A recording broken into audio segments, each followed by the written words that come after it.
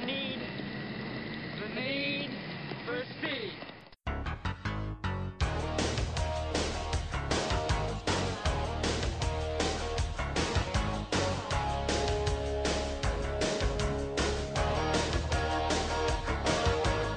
Welcome to Top Gun Minute, a daily podcast in which we analyze, scrutinize, and celebrate the movie Top Gun 1 minute at a time. I'm your pilot, Brian Kaboom Boucher, and for the last time this week, Robert Scotus Cuttriff. Hey, Good. The final minute. Yeah, yes. Minute 85. It begins with Viper giving it to him straight and ends with one last pass by Charlie's house. So, yeah, like you said yesterday, I won't blow sunshine up your ass. Yeah. The simple fact is you feel responsible for Goose. You have a confidence problem. It's like, I'm going to lay it out for you. Yeah. You know, you gotta always be evaluating what you're doing. It is, like you said yesterday, he's saying what Charlie said before. You always have to be analyzing what you do. Mm-hmm. And it's great life advice. I think not enough people analyze what they've done and try to change themselves. Right. Yeah. I think it's a big problem with people in, just humanity wide right now. A lot of people don't like to look inward. They like to externalize everything and say, "Oh, it can't be me. Why should I change?" Right. It's everyone else who should change. Right. Viper's blunt, but it's necessary. Yeah. And he's just like what Charlie said. He said you got to apply what you learn, and then you got to push it. You got to he said that's our job. And that's what Charlie was saying. You do what you got to do. You figure out what you did wrong, and then you fix it. You keep going. Your after action report. Yeah. You evaluate what we did right, what we did wrong. How can we be more safe in the future? Yeah. And you apply those things. That's kind of the military way. Yeah. And I mean, they should be, every time they go up in to do a mission or their training or whatever, when they come back, they go in that TAC trailer and they talk about what they did right, what they did wrong, what they need to do to change it, how to fix it, or to find a way to do something better, to make it more efficient. Yeah. And that's what they do. That's what a pilot does every day, all day long, and he should know this, but it's a movie. So we got to give it a little bit, for the audience, but that's what he should be doing every day. Yeah. And he should be applying it, not just to, the individual missions, but he's telling him you should apply this to your life. Right. Mm-hmm. Because applying it to your life is going to make you a better pilot. Oh yeah, definitely. Yeah. But he said it's your option what you do. It's all yours. You can come back tomorrow. We'll see you tomorrow, and you'll graduate, or you'll go home, or you'll go somewhere else. You can see it on Maverick's face. He's like, "Yeah, you're right. You're right." And then he realizes, hey, it's Sunday. Sorry. I didn't mean to come bother you. It looks like you're having ready to have a nice big picnic because there's a picnic table out there with a bunch of food on it, like Sunday dinner. I'm sorry to bother you at your house. It's Monday. Tomorrow's graduation day. Yeah. It's weird having a graduation on a Monday, but yeah.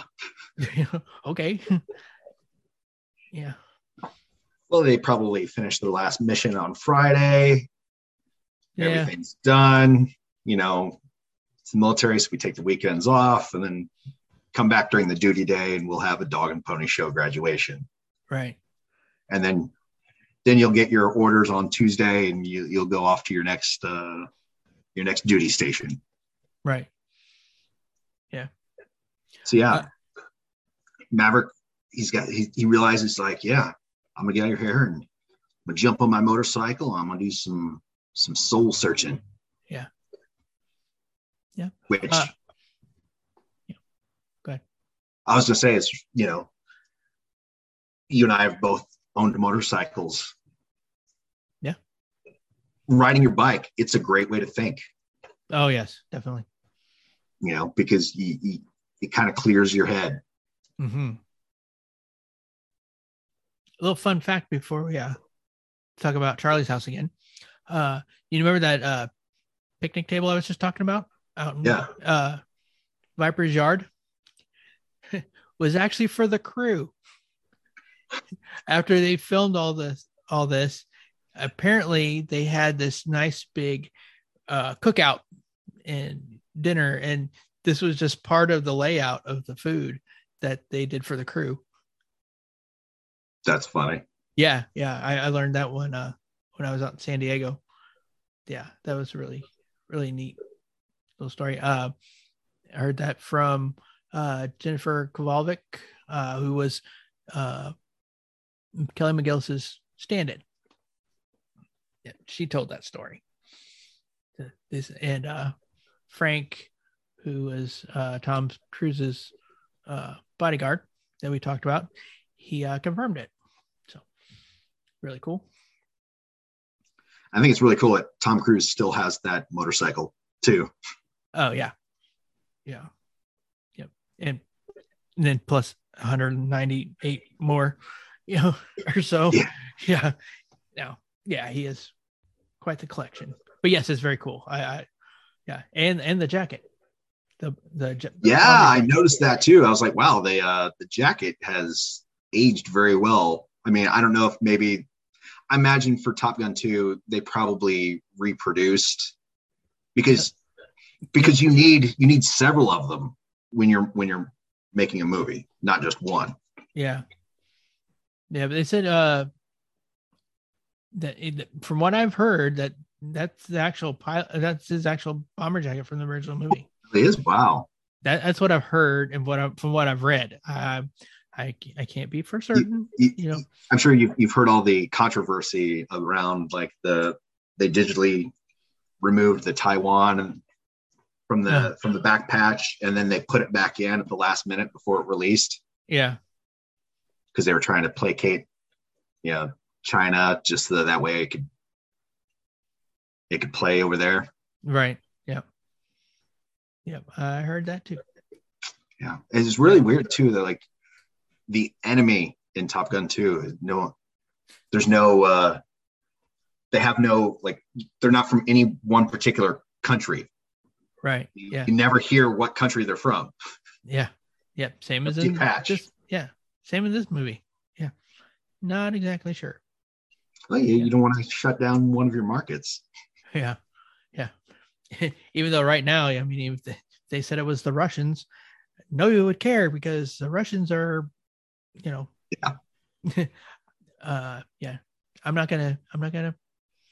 Even though they didn't directly say it in this one, I mean, they're flying against MiGs. I mean, they're flying against the Soviets. It's the 80s. Right. Yeah. It's the height of the Cold War. Yeah. Yep.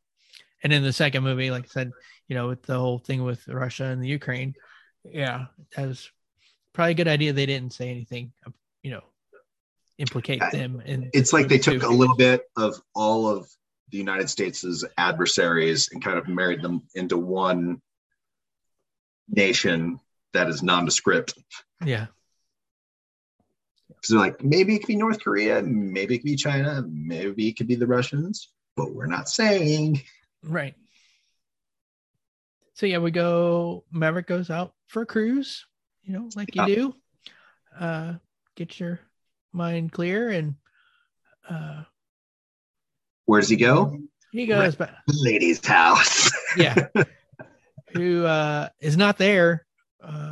She left. Part of it was hoping that maybe she just hadn't gone yet. Maybe she's still packing. Maybe he could catch her. Nah, she was serious. She's like, I'm getting the heck out. I'm gone. Yeah.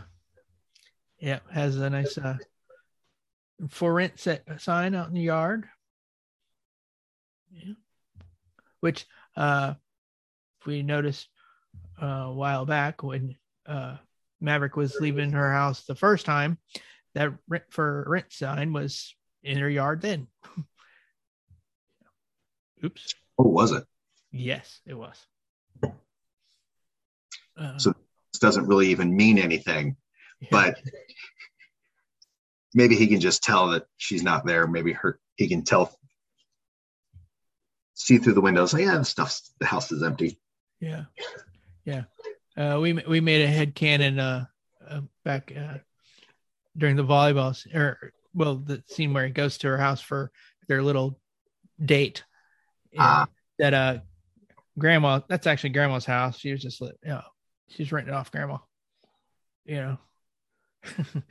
So that's why she wouldn't let him go take a shower, because she was afraid to scare grandma off.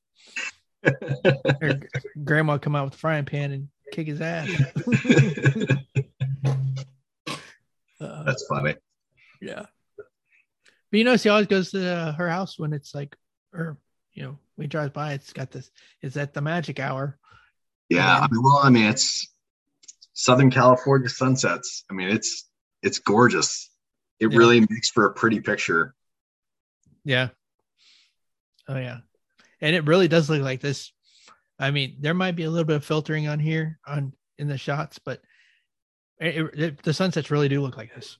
And back then, the filters were literal filters you put on the lens. It wasn't a switch, an internal switch that you would play with. You could play with the aperture a little bit, but we literally had a box with these little, round filters, and we would swap them out for intense daylight. Yeah. I had to carry a bunch of those around with me in Iraq. Yeah, that's funny. Yeah. When you were in the service, you was a broadcast journalist. Yes. So you got to go and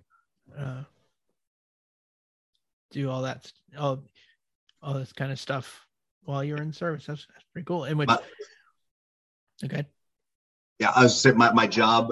It's like a mixture of Full Metal Jacket, Private Joker. That's what I was going to say.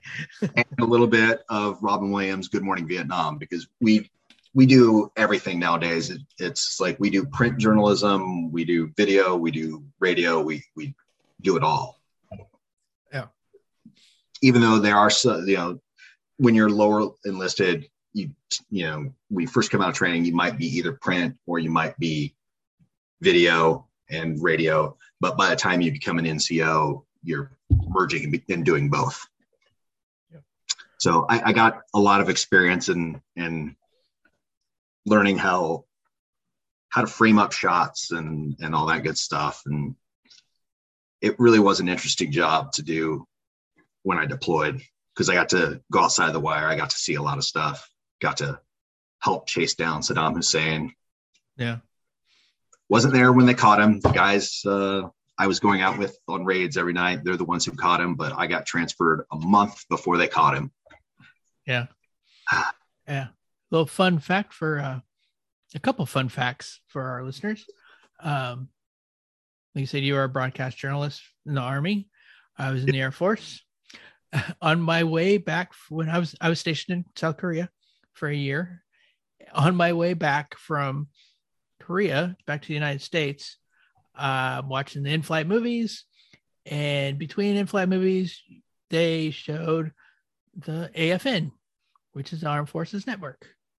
Guess who I see on the TV? My buddy Robert. Yeah. It's a small world in the military. Very small world. Yeah. I remember doing laundry one day into Crit, just washing my uniform with my ration of water. And I hear someone call my name. I look up, and it's another one of our high school friends, Chris Biddle, was standing over my shoulder. Yeah.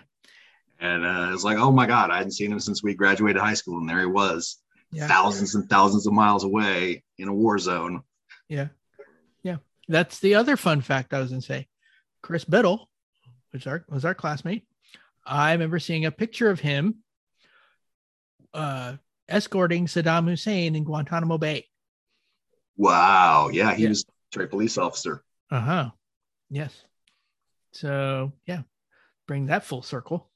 It is. Yes. Yeah. I ran into two other of our classmates, one in Korea and one in Louisiana. We're both in the Air Force. Very cool. Yeah. It's a very small world. Yeah. That it is. Yeah. And now I'm going to film school so I Yes. can make movies like Top Gun. But I want to do it a little nerdier. I want to do Star Wars stuff. Yeah, definitely. Another fun fact.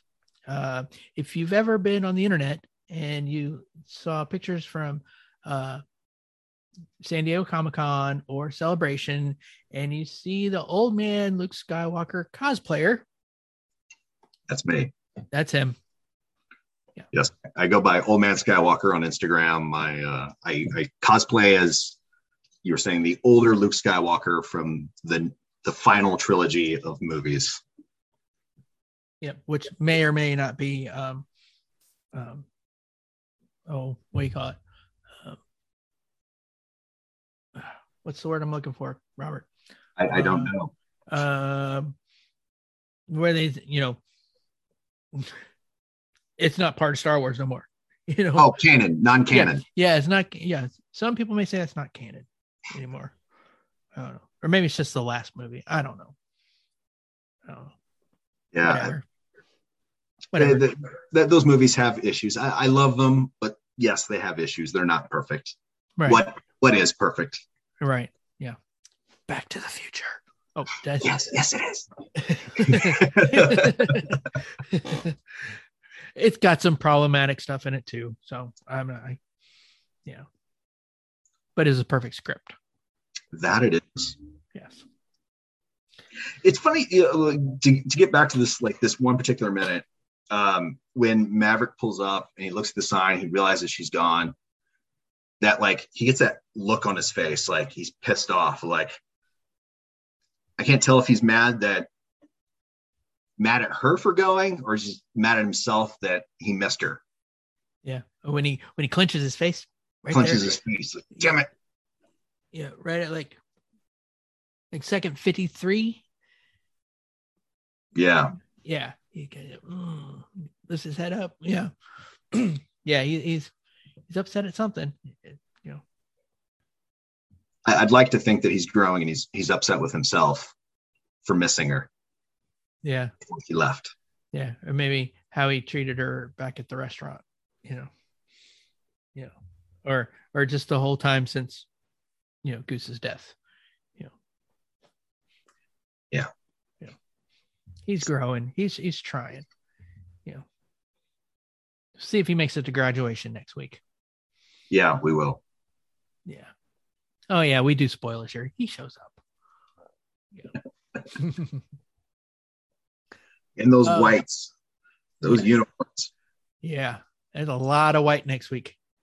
Just saying. Nick does have among like the coolest uniforms.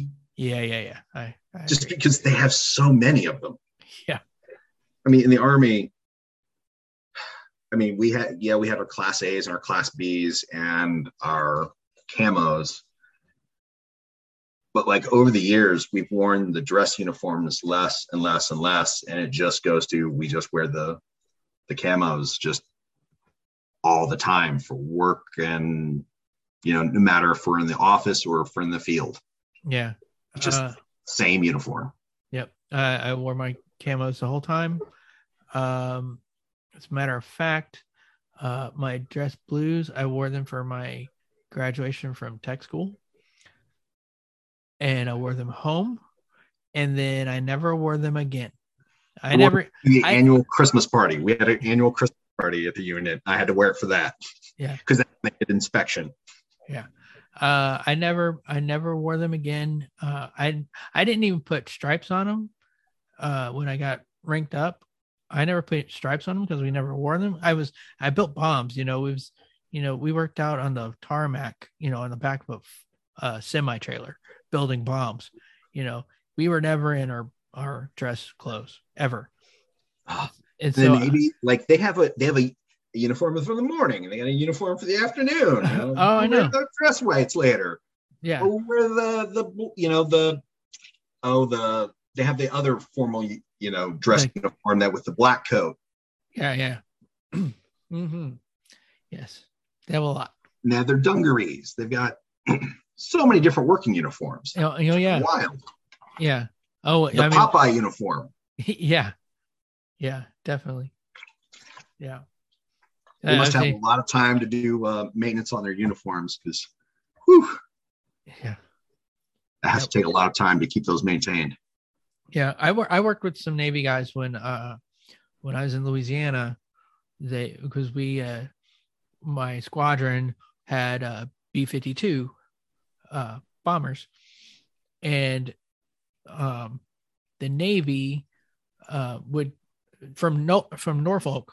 The Navy guys from there would come to Louisiana for my base, like for 6 weeks out of the year, and because we had the big Navy mines that they would put out in the ocean, and we stored them in our area, and because they went on B-52s, they were so big that you had to use B-52s to drop them in the ocean, and they would come every like I said, for 6 weeks, once a year.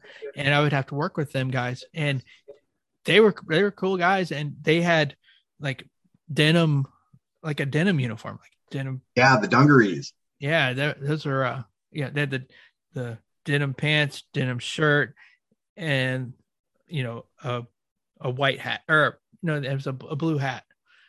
Yeah. And all the like markings, like their names and stuff, it looked like somebody took a stencil and just spray painted with it over, onto their uniforms. That was really funny. Yeah, my advanced training, the journalism school at Fort Meade in Maryland, it was an all forces school. So when I got to AIT, a quarter of us were Army, a quarter were Air Force, a quarter were Marines, a quarter were Navy. Yeah. So I got to see how all those guys just every day had different uniform. Yeah. Yeah, it's crazy. And they didn't have to all wear the same uniform like all day. Like, if we were wearing our Class Bs that day, everyone had to wear their Class Bs. It wasn't just, a couple people. Right. All had a uniform. Navy? No. They were all mix and match. Yeah, they didn't care. Yeah. Anyways, military minute. Woo. Yeah. Okay, I want Mavericks bomber jacket though. That thing is dope. Yeah. When I was in San Diego, it was all a bunch of Top Gun fans, and we got to meet some of the pilots that actually did the stunts and all that stuff, the real pilots. Wow. And they had actual memorabilia from the movie. They had like the Pepsi tray with the coffee cups that get spilt on the air boss, outside the office after the flyby, and they had a goose jacket. But they had the Pepsi tray that that, like I said, he brought the hat, the Goose's replica bomber jacket. They had an actual script from the executive producer, Bill Bottolato, the actual script that he had, gave it away. Right. Had, that's what I wanted, of course, they had call sheets and, it was really cool. They had so much That's stuff. Cool. Yeah. Posters and, pictures and stuff from when they were making the movie. Yeah, it was great. It was so cool. I did get to see Jon Favreau when I was at Celebration. Of course I saw him like in one of the panels and stuff like that, but on Friday night during Star Wars Celebration, my friends and we went to Disneyland for Star Wars night. They let us wear our costumes in Disneyland. And of course we just went to the Galaxy's Edge, and we went to the cantina to have some drinks and hang out. And sure enough, he was in there on the other side, and we only got to see him when he like left, and we all like went crazy. But it's really neat actually seeing the people that made these things that we love, and I can only imagine all the keepsakes that these guys have at home. If he's willing to give away a script, he must have so much more at home. Oh yeah. Yeah. Like I said, that's Bill Bottle out of the executive producer. So yeah, he was up there. He's super nice guy too. Oh yeah. Wow. That's really cool. Yeah. You don't hear about too many producers being like a really cool, like friendly. Right. Yeah. Well, like Jerry Bruckheimer is, nice guy if you actually get to talk to him, but for most of the time he's very private, guarded, and, but Mr. Bill is what they call him. He super nice guy, told so many stories. Yeah, it was great. It was like talking to your dad, or talking to your grandpa, and telling you old war stories and stuff, Right. It was very cool. Yeah. And I got to meet the real Viper, and you got to meet Bozo, the one who did the tower flyby. It was cool. Very, very cool. So, but you get to go to Celebration every year, or in the Star Wars Comic-Con, or, San Diego Comic-Con. Every few years. No, I've never been to San Diego. New York. Oh yeah. You went to New York. That's right. Yeah. Yeah. Yeah. San Diego's happening like right now this week. Yeah. I wish I could go. Yeah. Me too. Oh. Yeah. Anyways. Okay. Well, Robert Scotus, my buddy, wingman. Chose that name because it's just terrifying. It's terrifying to call you that because I know you. You are more like the Joker than anybody I know. You were always like, you weren't the class clown, but you were always the funny guy. Yeah. So, and like you said before, Clown Penis was already taken. Yes. Dang it, Will Ferrell. Yes. Oh my gosh. Yeah. Yeah. We talked about that a long time ago at the beginning of this endeavor. And I posted the video of it on my listener page. Nice. So yeah. So if you go to my listener page and you find it, or just go on YouTube, whatever, look up, just type in Clown Penis. Funniest thing you'll see it today. So, but yeah, brother, it's been fun. It's been a blast. Thank you so much for including me in your Top Gun Minute analysis. It's been a blast. Yeah. Eventually I'll get to Maverick, but it's going to be a while.